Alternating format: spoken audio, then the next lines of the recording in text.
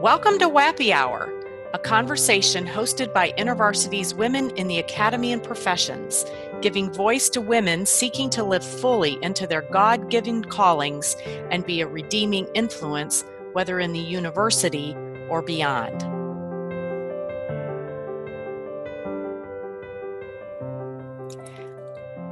Welcome to part 2 of our conversation with Dr. Amy Davis Abdullah, who is a professor at Nyack College in Nyack, New York.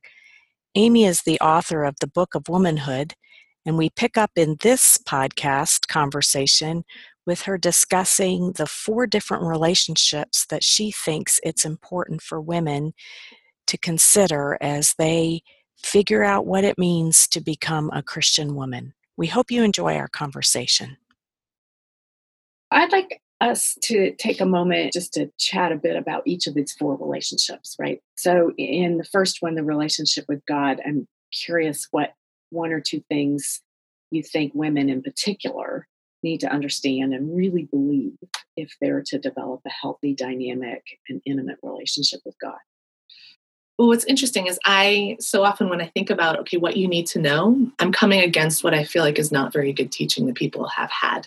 And so some of it's from my experience. So maybe no one's had hangups on this. So what I really believe that women need to know and understand about their relationship with God is that we are in the image of God and that God loves women in particular. So when we think, and I think I've read this before, it almost seems that we're taught that men are more in the image of God than women. And it's like women are a secondary image of God. But that's just not what we read in Scripture. I mean, when you read Genesis 1:26-27, it says that God created them in the image of God. And God had them and said, be fruitful and multiply. And God said, hey, you're going to be in relationship. And then they were called co-stewards of creation. I mean, God didn't say, okay, man, you're going to do this, and woman, you're going to do this as you co-steward creation. You do see some differences later on in Genesis 2 and Genesis 3, but it's like we're supposed to co-steward. We're supposed to be doing this together. And so to realize that a woman is in the image of God, that you, and I'm just going to use you, and I'm talking to you, but I'm talking to our audience, you, but you are in the image of God. And God is everything that you are. So often femininity is just like, well, femininity is weak, masculinity is strong. And those are cultural constructs anyway. But femininity is weak. And so you need to hide your emotions. You need to never cry. You need to not do this. But that's not what God says to us. God says, I've made you who you are. And the more we hide our emotions or hide whatever we think is feminine, and we find emotion sensitivity, those are just ones that I often see are hidden and pushed down. And because we're pushing them down, it's just like a beach ball that we try to hold under the waves. So we push it down, and then when our emotions come up, they come up so crazy. I mean, and I hate to use that term, but they come up in a way that's completely uncontrolled and often inappropriate. But the reason that it's coming up inappropriate is because we keep pushing it down. Mm-hmm. If we were allowed to let that beach ball float on the waves and be part of who we are, then it doesn't become as overwhelming. And so to say that you're in the image of God and everything about you, not everything about you, certainly there's sinful things, but who you are in your depth is good. Uh-huh. Right. That Jeremiah, the prophet, we call him the weeping prophet because we think he's weeping the very tears of God. And this is good. Mm-hmm. You being in the image of God and what God has created you to be, and even the stuff that makes you feel weak.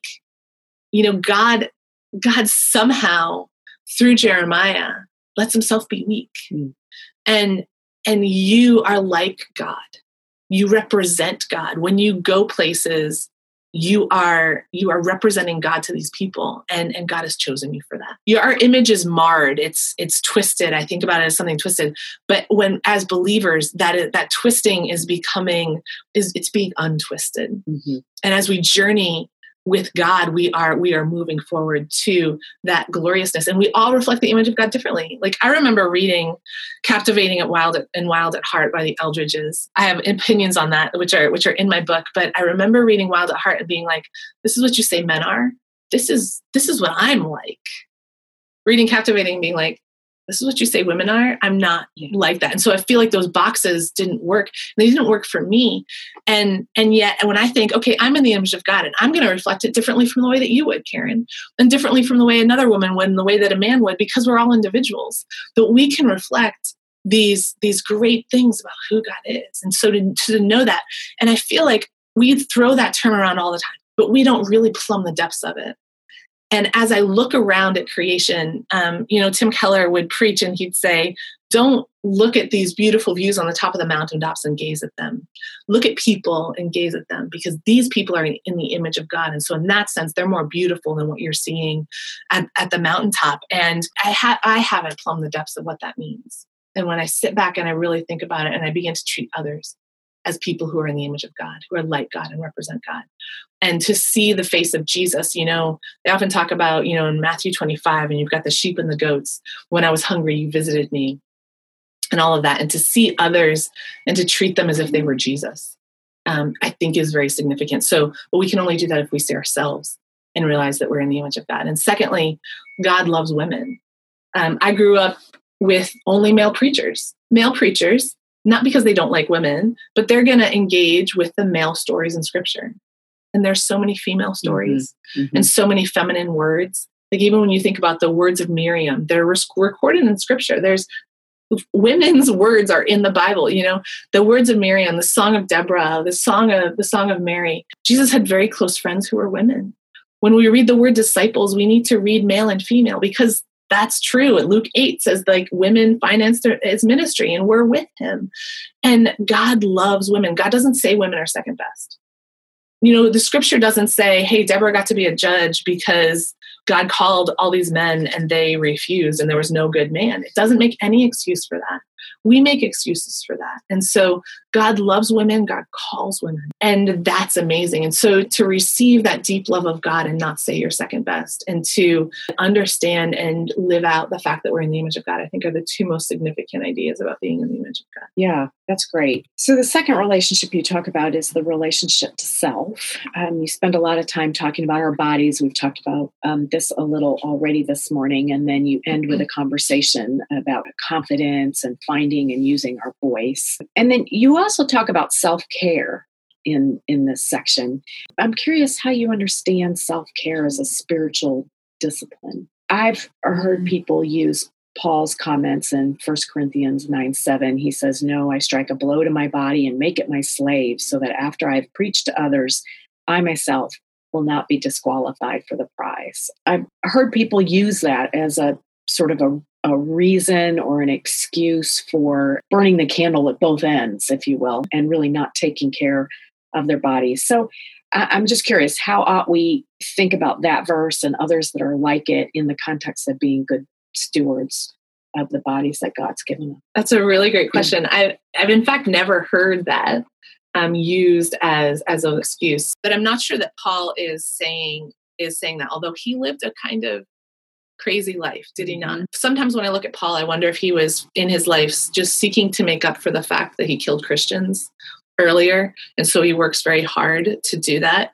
But Paul, as a good Jew, would have celebrated Sabbath too. So he would have had a rhythm of work and a rhythm of rest. And his rest may have looked different, but that's okay. But I think what Paul is saying there, he's talking about giving everything up. He's talking about giving up his rights in that context. And he's talking about giving everything up so that others can come to faith. And then I think what he's saying is, my body doesn't control me. I control my body. My body doesn't tell me what to do. Because so often, especially in the sexually crazed culture that we live in, we think that our sexuality and any desire for sexual intercourse rules us. Our lust rules us, all of that. But what I think Paul is saying is, whatever I want in the body isn't what controls me. Because when I hear that, it reminds me of, I read this book by Lauren Winner, and I think it was in this text. I read a couple by her, called Real Sex, The Naked Truth About Chastity. And what she says is that she's got a good male friend who is in business. He's happily married, has a great family, loves his wife, loves his kids. But every now and then when he's at work, maybe there's a new employee and he's like, I am attracted to this woman. And so what he does is he fasts. And he fasts for, I don't know how long. It probably depends on his ability to fast. So maybe he fasts for a day. And the reason that he fasts is because he can say to himself, if I can deny myself food, then I can deny myself whatever my body wants, because that's not at the end of the day what I really want. And so when I think about Paul beating his body, that's what I'm thinking about. And we Protestants have a really weak theology of the body.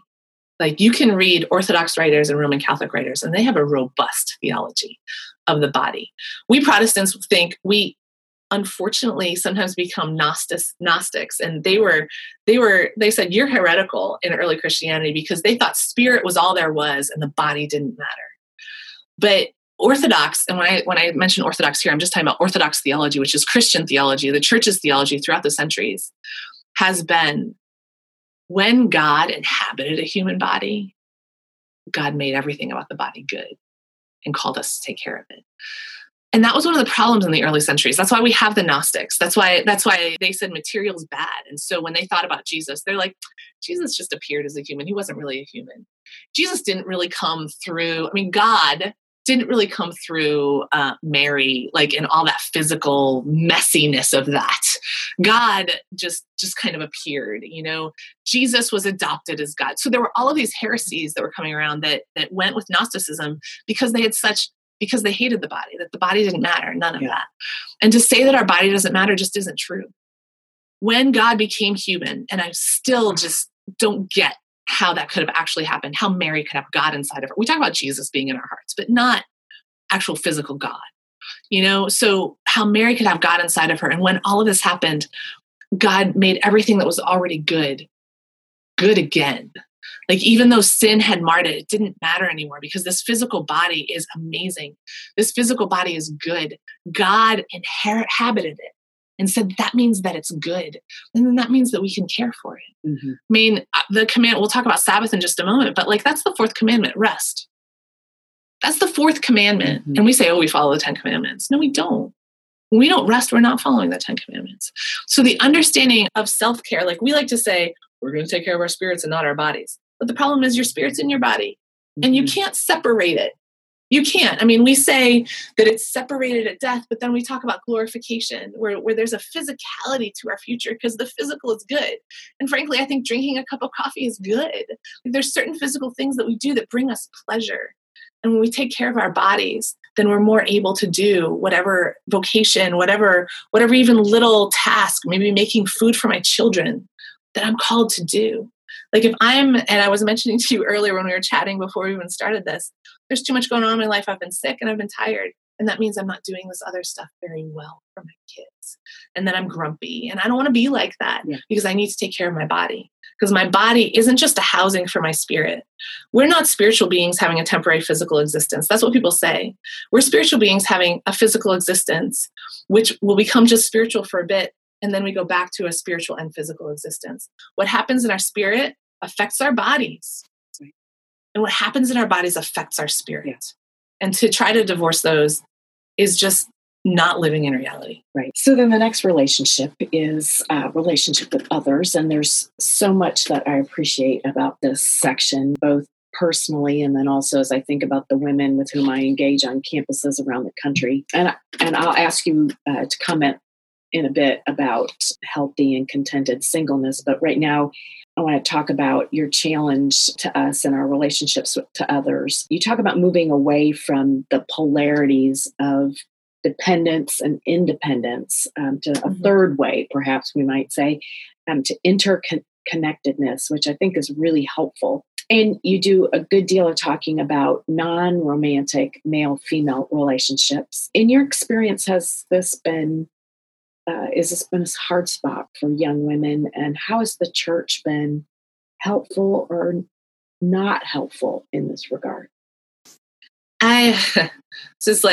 There's just a lot that is in this area. It's interesting because we just talked about this section last Sunday night with our group. And And I threw out the question. I don't always throw out this question. This is why our conversation went in a slightly different way from the way that I had planned.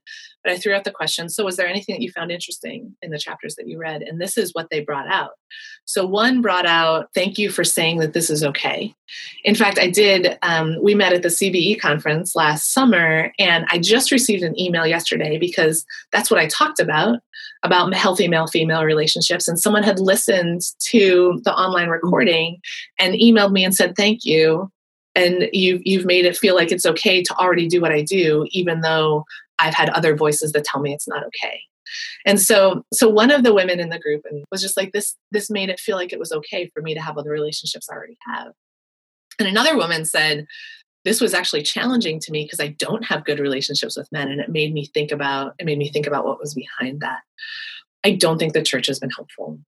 I write about in my book how my 72-year-old mentor could only meet with me in public places and couldn't meet with me in his office. And for a lot of young women, to me, that's just frustrating. Like, especially with the Pence rule this past fall and the Billy Graham rule, like there are a lot of blogs that have come out about that. One of the women, I think she writes for Christianity Today, and it came out in a bigger journal. I don't remember, like it was Wall Street Journal or something like that, when they talked about the Pence rule. And she talked about, I was invited to be on the board of this organization. And she came to meet this gentleman for breakfast, and she walked in and there was another guy with him because he couldn't meet with a woman alone in a public place. And she just felt frustrated because she's like, you can't even meet with me normally. And so I think there's a lot of frustration for women. I don't think that the original intention is necessarily bad. The intention is to protect marriage. And I understand that, but I don't think that we find sexual purity, even when we're talking about sex or chastity. We can talk about that even in marriage where you're saying, okay, I'm only with this one person. I don't think we find that by getting rid of all of our temptations. Because when I read about St. Anthony of the Desert, he was totally sexually tempted and he was all alone. So much of our temptations and the way we respond to them has to do with the way we've been taught to think. And so in the book, I write about how I was walking behind this woman who was in a burqa. I was in the Middle East and I was in a marketplace and I watched a shopkeeper stare at her and practically lick his lips about how, and I'm like, she's completely covered. Mm-hmm. It has nothing to do with what she looks like. It doesn't really have to do with her personally. It has to do with the way that he's been taught to think about women as sexual. And I'm not saying that that's the way all Muslims have been taught. I'm just saying this is an observation that I had. So he's been taught, this is the box that I put women in, and the church does the same thing. I hate to say it, but we agree with our culture rather than being countercultural in saying, hey, life is not all about sexual intercourse. Life is not all about our sexuality. That is a part of our identity. It is not our identity. Our identity is in Christ. Our identity is bigger than that. And yet with the church, we have, and so frequently had, all of these rules. I mean, I interact with all men. There's only ever been men that I work with. And it was frustrating to me because the guys would go out for coffee and I wouldn't. And I wanted community, but that was not being offered to me. And I just had to sit back and say, okay, this is where we were. And this is why I think about this. Because I'm like, we need to normalize the fact that we can go out for coffee. Like, not all relationships are safe.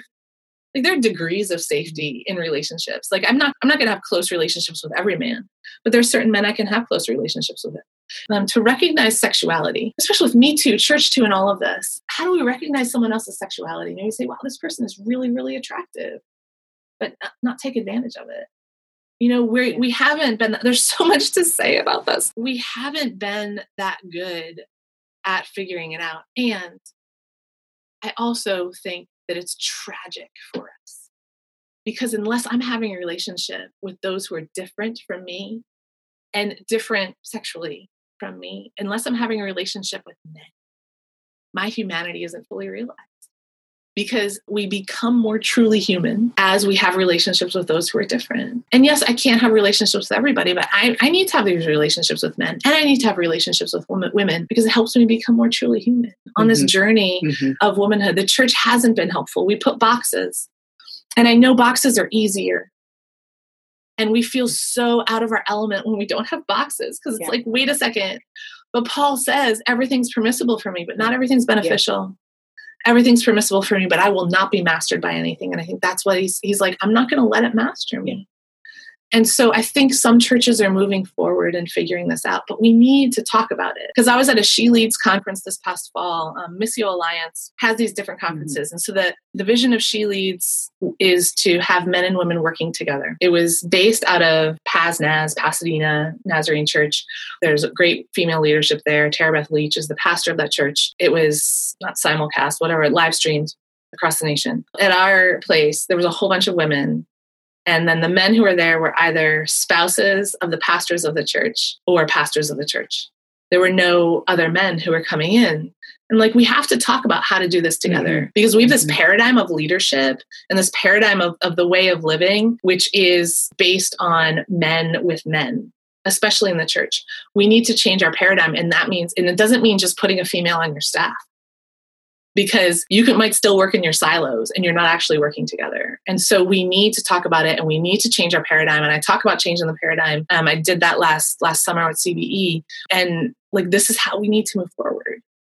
Yeah. We need to talk about it. And I don't know that I figured it out, but I think the only way to figure it out is to make the conversation and to think about it and to try things and see what works. Right. Well, let's move on to the fourth relationship that you talk about, and that's the relationship to creation. There's a lot we could interact around from this section, but I thought maybe we'd talk about Sabbath. And thank you for making this an important part of this section and for pushing women to think about being Sabbath keepers.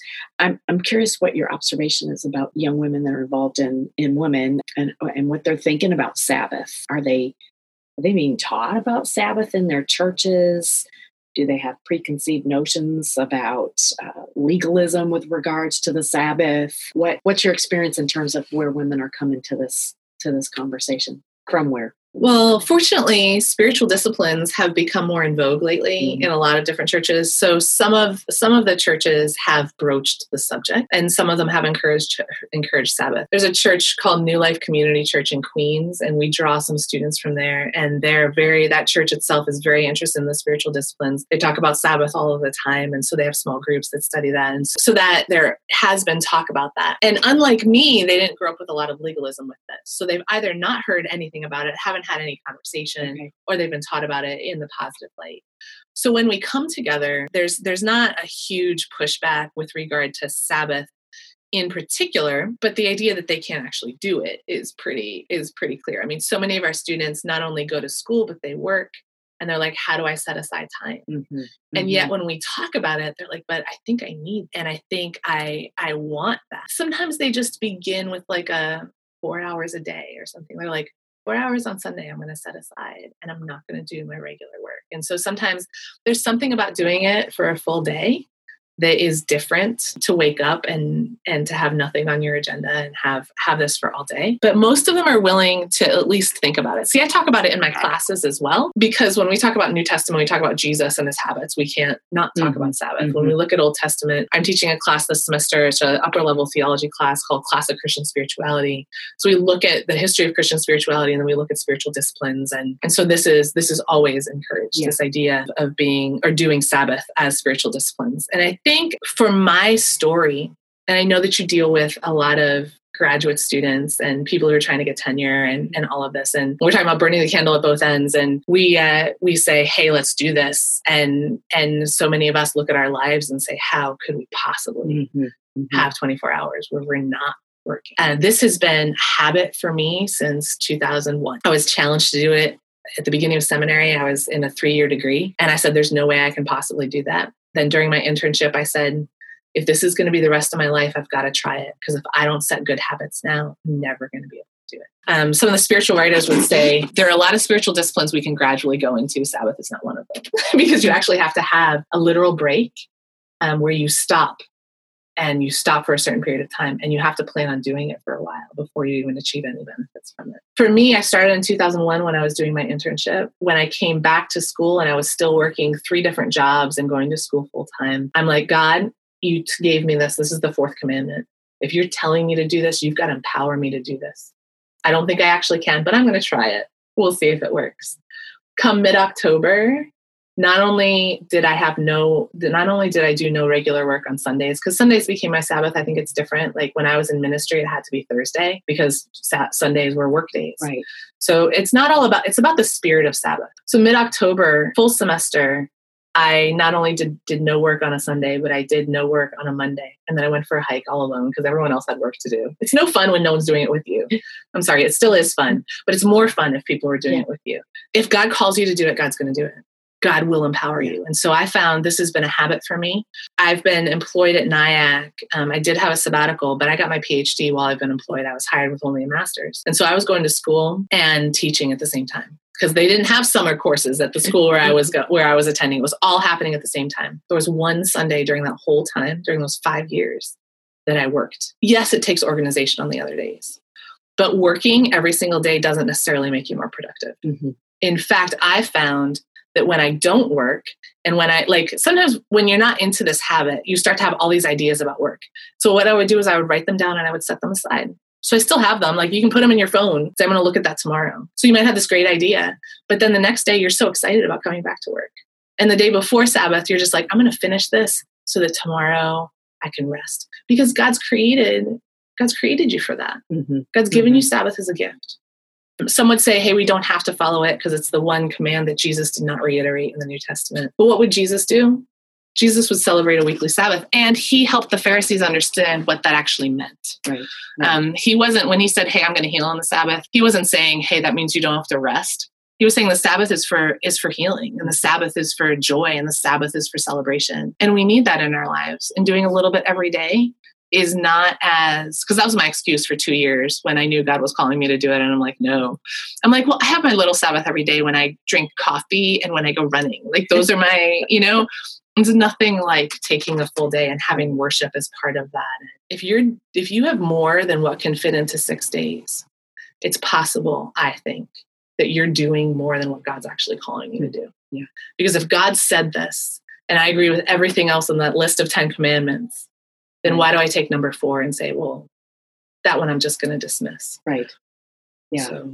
Well, and I'm curious too how your own experience of Sabbath has changed, particularly now that you have 2 young children at home. I don't know what ends up half these days. Yeah, it has changed. I don't feel like I have as much rest as I used to. Mm-hmm. Not just sleep rest, but also like no distraction. Right, unplugging rest. Yeah.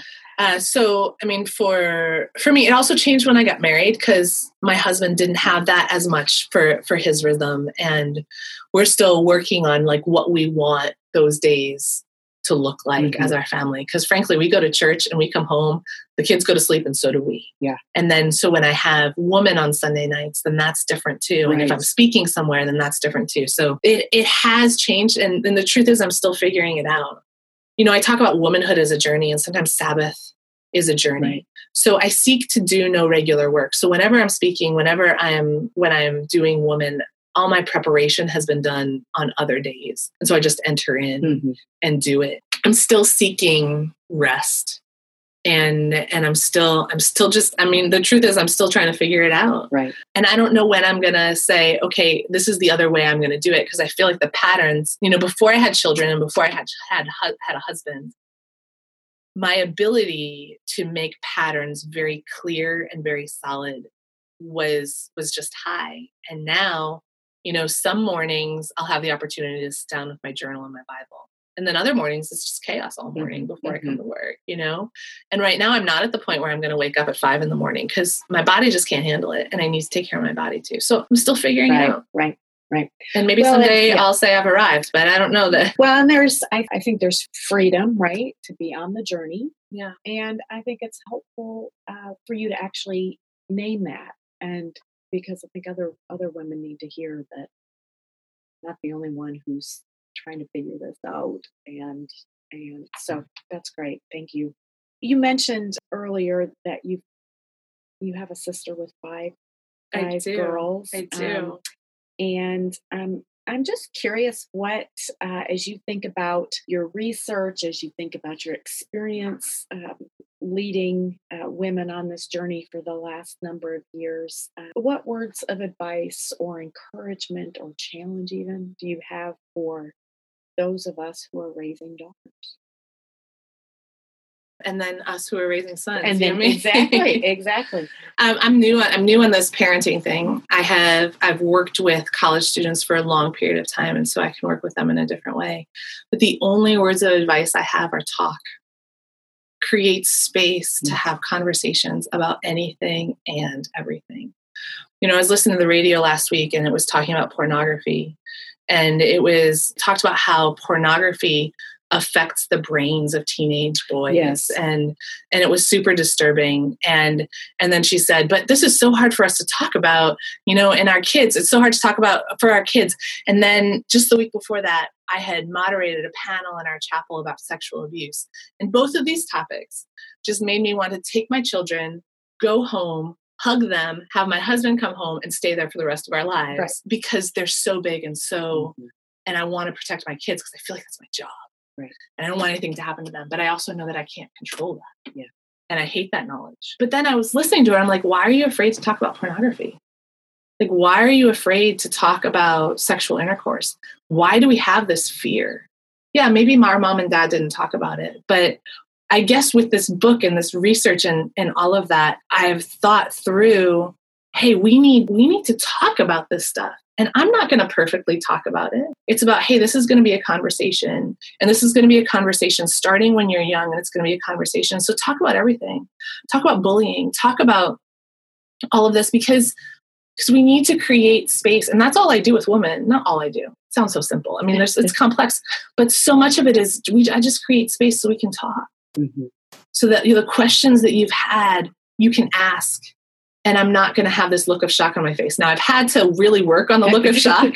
And that's been years, I've been working with women because my upbringing was so safe. And so many of the women and the men, I mean, it's not only women that come into my office and tell me stories. I've had to work on not having the look of shock.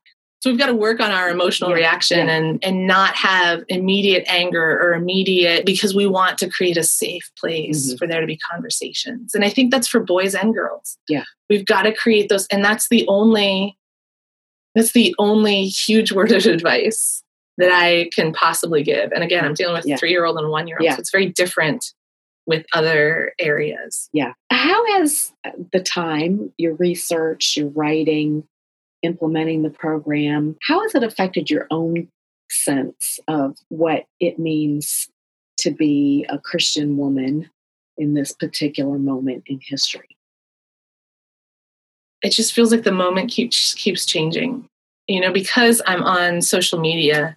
And I would prefer not to be on social media, to be fully honest. But, as an author, like it's significant for me to be there and to see what people are talking about and what's going on. Me Too, Church Too, Silence is Not Spiritual, all of these hashtags and these conversations that we're having, I feel like the moment keeps changing. And so I just feel like I'm always pushed on the journey. Yeah.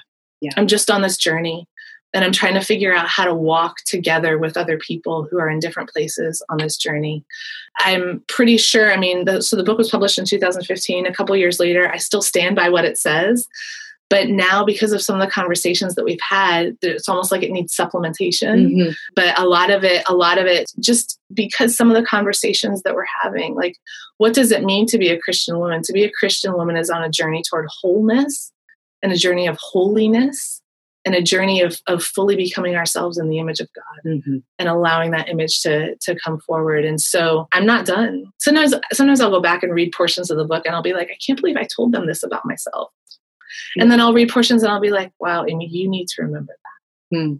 You need to remember how to enact that. Yeah. Because even the male-female relationships, I didn't have good relationships with men when I was in college. So, because I thought relationships were primarily sexual, and it was always like, okay, do you like me or don't you? Right, and I don't really like you, so I'm not going to be friends with you, and I don't know how. And so I'm still moving forward. Yeah. And I'm still moving forward, even with relationship with creation. I'm still on this journey of Sabbathing and conservation and creativity. And again, if I've learned anything, it's like I just want to be on the journey. Well, you mentioned throughout the book. You quote all kinds of people. You mention lots of books and articles and whatever. So the end of your book, the resources section is amazing. There's just so much. If folks want to pursue the Sabbath thing, for instance, you mentioned lots of authors there. The other thing you do that I think is helpful, both in the moment as well as I think maybe a resource for folks to come back to, is the prayers that you end each chapter with. And I thought it might be nice for us to end our time this morning reading together a prayer from the Relationship with Others section of the book, and to read it. It's written in first person. But I'm thinking even as we pray it together in the first person, we really are actually praying it not only over ourselves, but over our audience as well. So let's pray together. All right. O Trinitarian God, who is forever in community, grant that I may be so transformed into your image that I may fellowship in community as you are in community. Show me myself so that I can bring her to others. Empower me to be like Jesus in relationships and guide me into interdependence. Empower me to resist sexual temptation and guide me into friendships and partnerships with men. Teach me to embrace and love my life, whether single, dating, or married. As Jesus heals, please heal relational areas in my life that need it.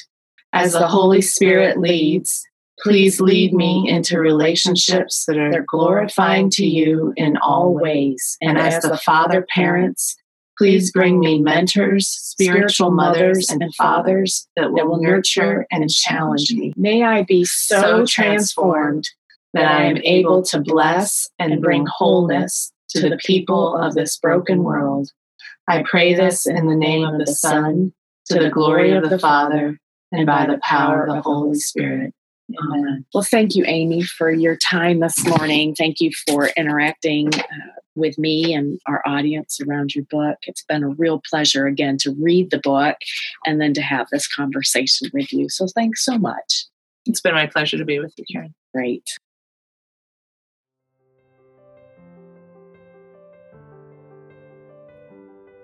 You have been listening to WAPI Hour. WAP, Women in the Academy and Professions, is a focused ministry initiative of InterVarsity Christian Fellowship USA. Thanks for joining our conversation. We'd love to hear your feedback. To offer it or to learn more about who we are or the resources and connections we provide, we invite you to visit us at our online gathering place, The Well. You can find us at thewell.intervarsity.org.